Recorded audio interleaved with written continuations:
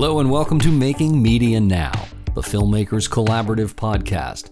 I'm your host, Michael Azevedo.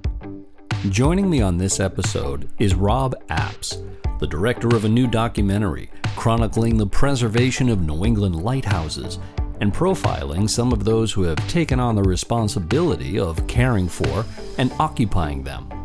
Rob's film is called The Last Lightkeepers, and it will be featured among the films screened at the Newburyport Documentary Film Festival beginning September 17th. The film is also available through Amazon Prime Video, where a portion of each rental goes toward the Friends of Portsmouth Harbor Lighthouses to assist with preservation costs of Whaleback Lighthouse. Here's the film's trailer. Pretty good now, I'm going. Got the bow line? Yeah. You may hit the rocks on the way in. Here we go. I definitely think history is on the back burner in our public schools and private schools. There's just so much more to learn as time goes by. So where do we put this very important topic? These lighthouses are as old as our country. They're part of our history and they're part of our culture. So this is a nice way to make them shine again. It's striking to be here, and some people just weren't acquainted enough with what this was like, and they thought I was nutty. And for the most part, when people get out here and see what a dramatic place this is and how historically significant this lighthouse is, they tend to have a better understanding of why I'd be passionate about this place. Anybody who loves lighthouses, anybody who cares about lighthouses, has to make themselves into one of the last lightkeepers.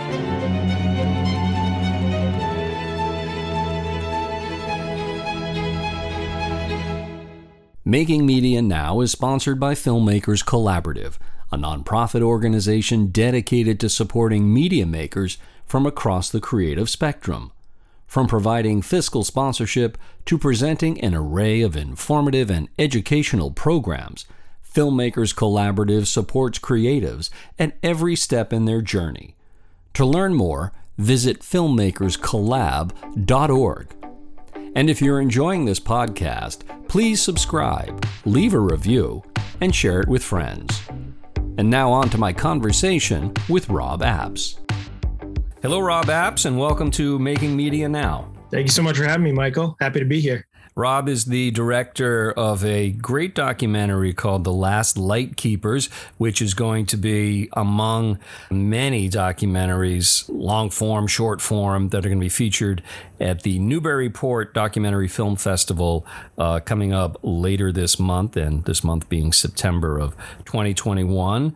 So, Rob, tell us a synopsis of The Last Lightkeepers, if you would. This film was such an epic adventure for me personally, but the film is really about the history and important events of lighthouses, and then I paralleled that with the preservation efforts that are happening today.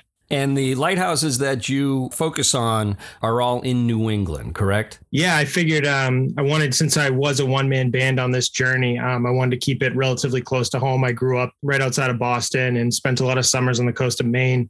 So it's really, a part of my soul, I like to think, and being in New England, and just love traveling New England. So I wanted to make this a little bit easier of a journey for me, but proved to be there's a lot of shoreline in New England and a lot of places to explore. So there's quite the depth there, even at just being in New England.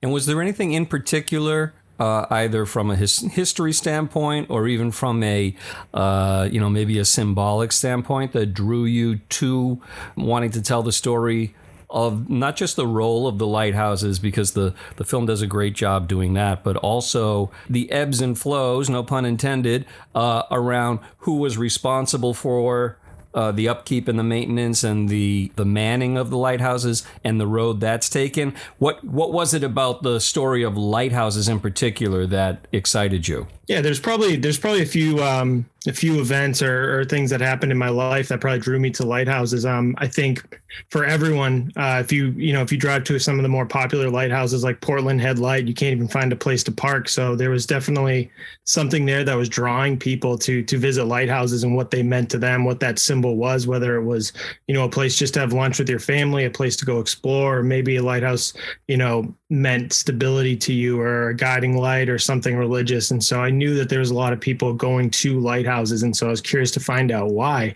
Then there's a lot of lighthouses that didn't have the upkeep like Portland Head Light. So I was curious to know what was happening with those lighthouses. But for me, I grew up on the water. My grandfather was a sailor and an avid boater. And so I spent summers in Maine, traveling in and out of coves and being aware of aids to navigation, not only just lighthouses, but, the New England coast and especially mid-coast Maine is such a dangerous area as a boater. Mm-hmm. And so it's every time you go into a certain cove, it's an adventure there. And I imagine what life was like when there were no aids to navigation and you were, traveling, the sea in the middle of the night, trying to navigate these areas. It must have been incredibly difficult. And then another thing too was just I'd come across some stories of people buying lighthouses. I didn't know you could buy a lighthouse. I didn't know they were coming up for sale. And so I met a few people along the way, especially Dave Waller, who bought Graves Light in Boston Harbor. And I had met him while working on another documentary. And so that kind of sparked my interest. I looked into, the auctions that were happening and came across Halfway Rock Light and Boone Island Light and I wanted to buy a lighthouse. I was hooked. I was curious. I was like, what are people doing? Maybe I should buy a lighthouse. And then I quickly realized the effort and the amount of money and the passion you needed to not only buy these, but, to upkeep and maintain them. Yeah, so go into that process for our listeners just a bit. The whole process of these auctions for these lighthouses and the entity that the lighthouses are in possession of before they get put up for auction and how that process works.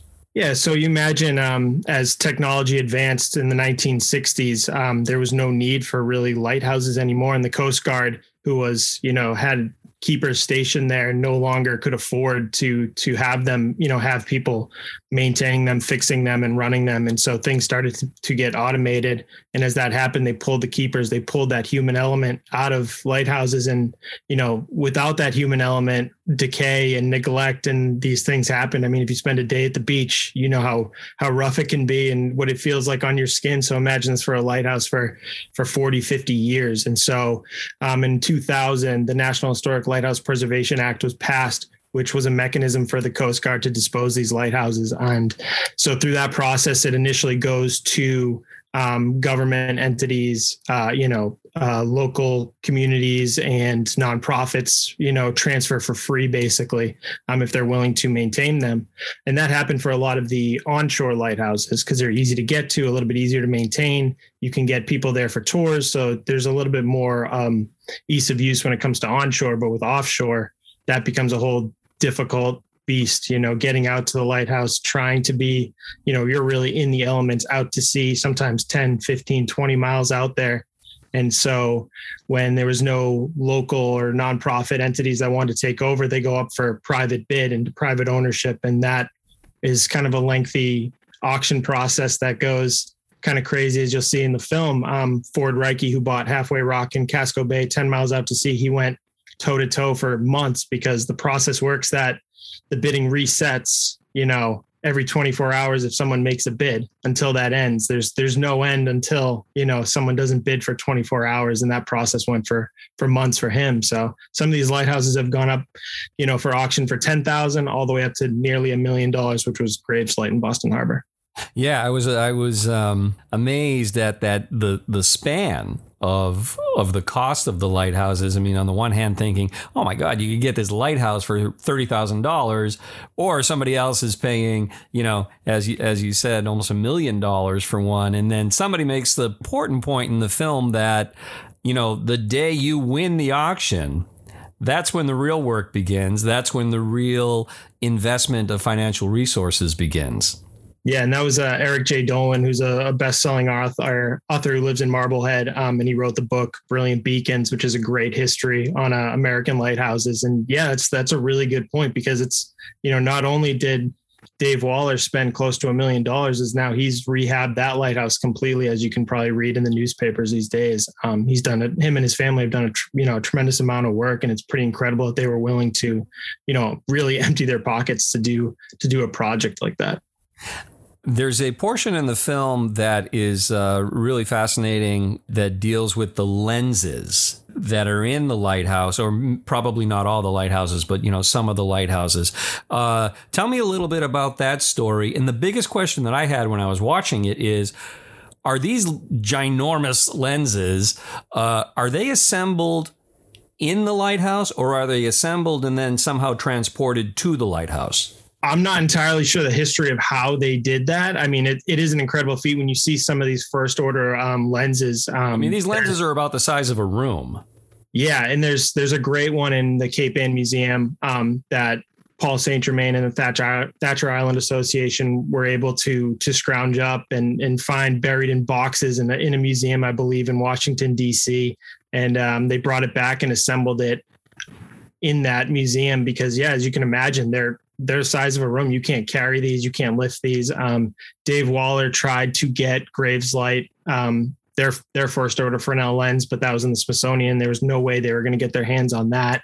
And so he doesn't like to use the term Frankenstein, but that's basically what they did. They found bits and pieces of first order lenses that existed all over the world, really, and rebuilt it at his home, which is a really cool feat. So they're amazing. They're amazing works of art when you look at them. I mean, it's incredible, the design and the power that they had at the time. The light, couldn't really go very far until you wouldn't see it as a mariner until you were maybe a half mile or a mile away. And now you could send a light 20 miles out to sea, which is pretty incredible.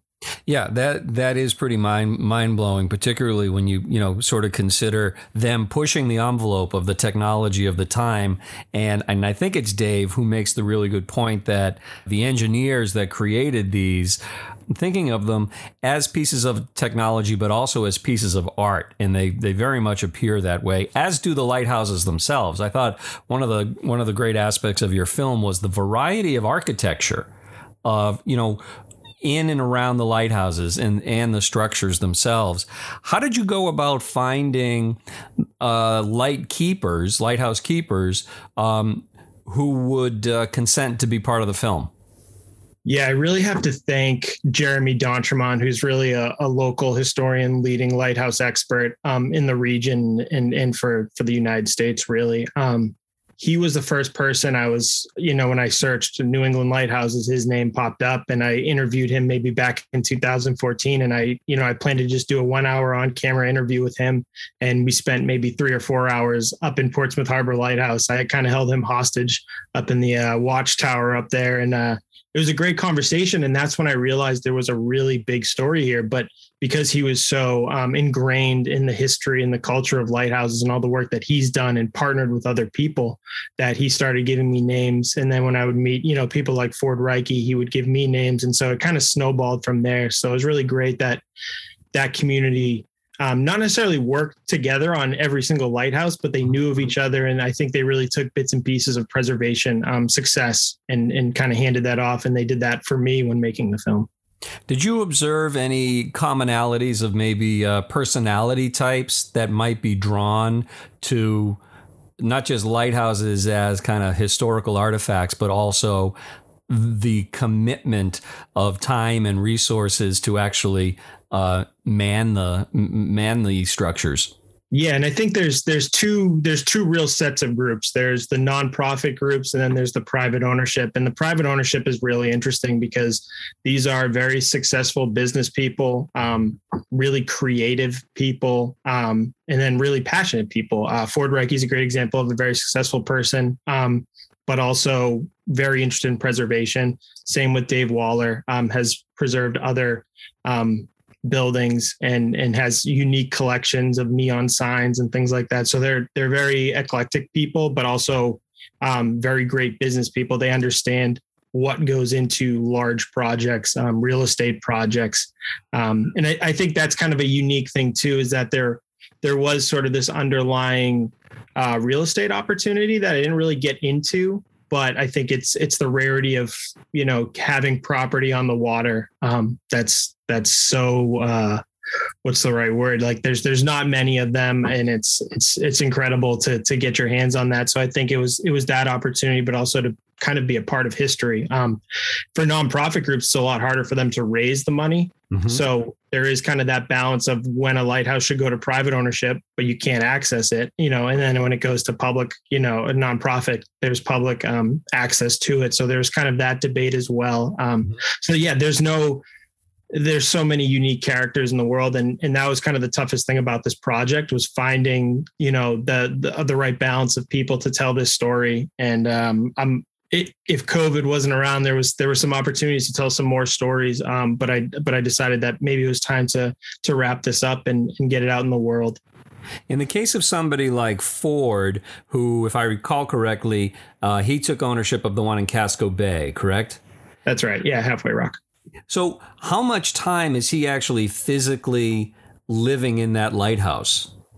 My guess is he's not. I mean, I think it's more of he went out there to work on it for the last, let's see, that was 2014 is when he, I think, acquired it. So probably until 2 years ago did he really finish restoration. He put one big year into really bringing Halfway Rock back to life. So I imagine he's not spending weeks out there. And I don't think you want to. Personally, I think there's kind of this romanticized vision of living at a lighthouse. And then when you get out there, you're just exposed to the elements.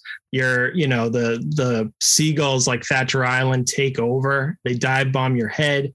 When you get caught out there in bad weather, it's pretty frightening. And so I think we had this idea of living out at sea as this magical time, but really I think after 1 or 2 days, you just want to go back home to civilization and see some people too. Well, I have to say that films that are made so as beautifully as yours contribute to that romanticism. I was watching, talk about just beauty shots. Your film is just rife with them. You've got the lighting, you've got the coast, you've got the the grandeur of the waves and the surf. You really had just all of those elements. And I think if that aspect of your personality, that sort of romantic idealist, you can think of people watching that and saying, oh yeah, I think I want to be there, and I'll write that great novel, I'll write those poems, and I'll tend to the lighthouse a bit too, but I'm taking it the reality is a bit different.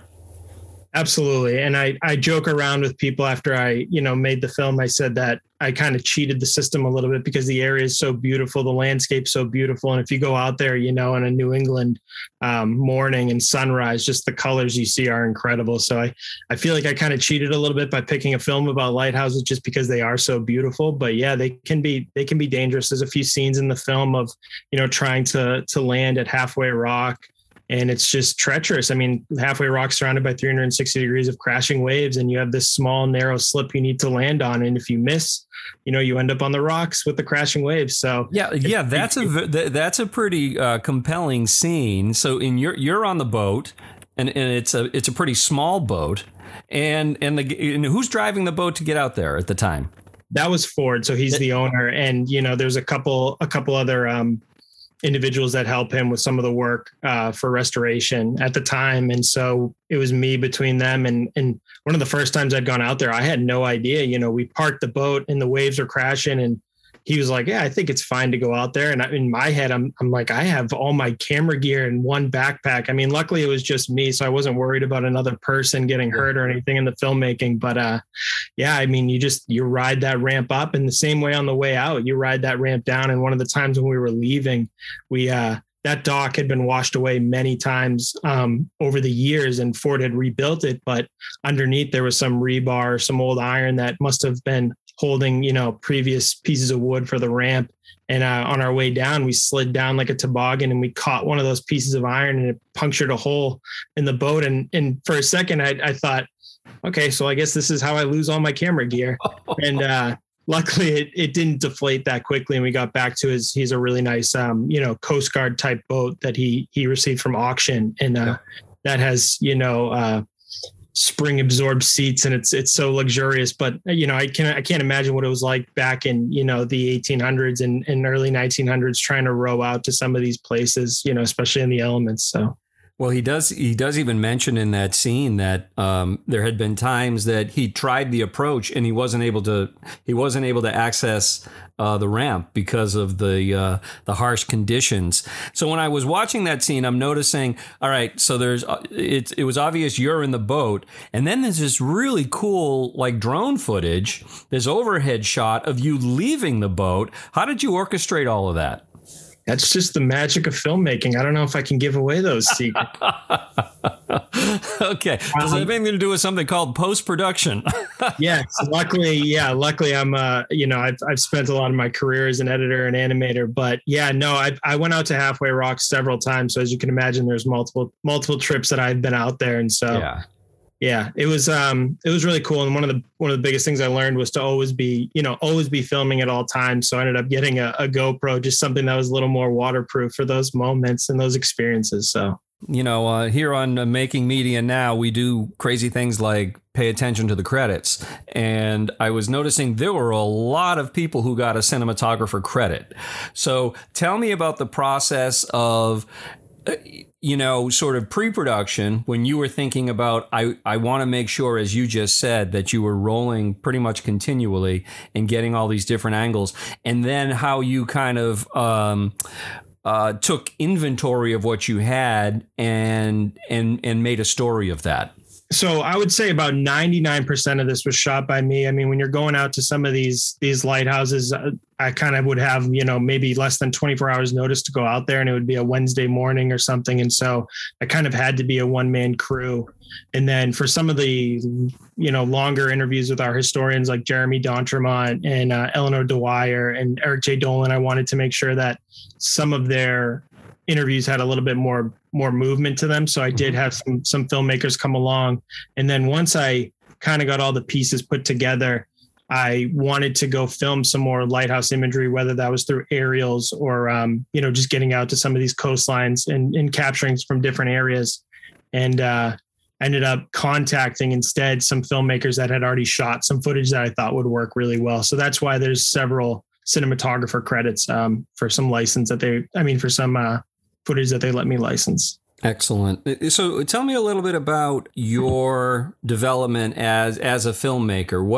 Where did you take inspiration initially? And, if you could describe your ideal type of project, what would it be like? Yeah, for me, it's always been about finding an interesting nook in New England, going down a road I've never been down before, or walking in a different direction on a beach to see what's around, that corner and things like that. And so back in 2014, when I started this film, I'll call it the original start. I had just contacted a bunch of people that were doing interesting things in the world, or just interesting stories. There was one about a boxer who turned a Marine, then back to a boxer and was trying to get a title fight.